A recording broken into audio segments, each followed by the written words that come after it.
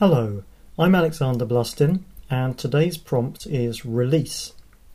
This is a prompt from Patrick Willis's Poetry Non-Stop book, and it's one I find difficult, but actually the word itself points to a good general method for tackling a difficult prompt. What I'm going to suggest is that you release yourself from making sense. This is a great way to generate original ideas, because when we become hung up on whether something makes logical sense, we become limited by the conscious mind, which can be very stuck in its ways.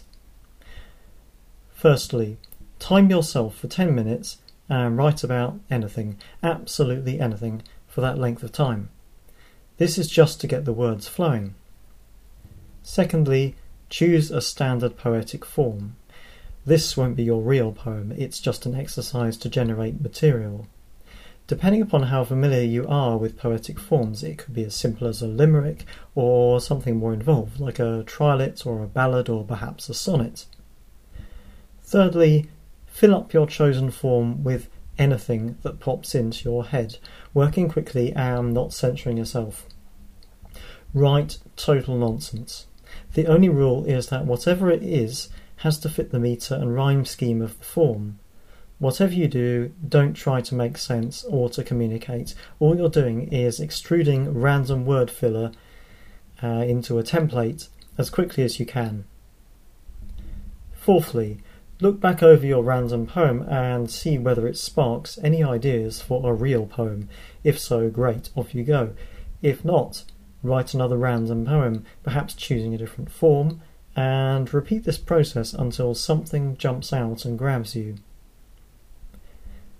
This was the method I used when I first met the prompt in Patrick's book. I've taken to using this book during a couple of 30-day months every year, since it's a really convenient way of cornering myself into generating new material every day, and I can then spend the rest of the year editing this into usable poems. In the case of release, I started with a few minutes of random writing, during which a garlic press just so happens to pop up, and then I wrote out an acrostic on the word release. Next, I very quickly wrote down a completely nonsensical sonnet in which the garlic press also happened to feature. Now, at that point, the line, "He rinsed the neighbour's garlic press," occurred to me. I then realised that the concept of release was relevant to the idea of getting out of one's social background through adopting the cookery of a desired social group. The following villanelle was constructed accordingly.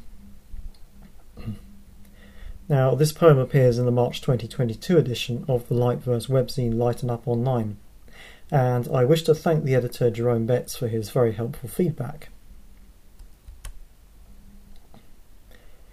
Getting in. He rinsed the neighbour's garlic press. Funny how things come about. Funny how some things progress. Better not to leave a mess. The owner had impressive clout. He rinsed the neighbour's garlic press. Better not to cause distress to those who lent it for his trout. Funny how some things progress. How has he got to this address when all those years they kept him out? He rinsed the neighbour's garlic press. Pretentious food, but nonetheless, he's learnt it wafts away their doubt. Funny how some things progress.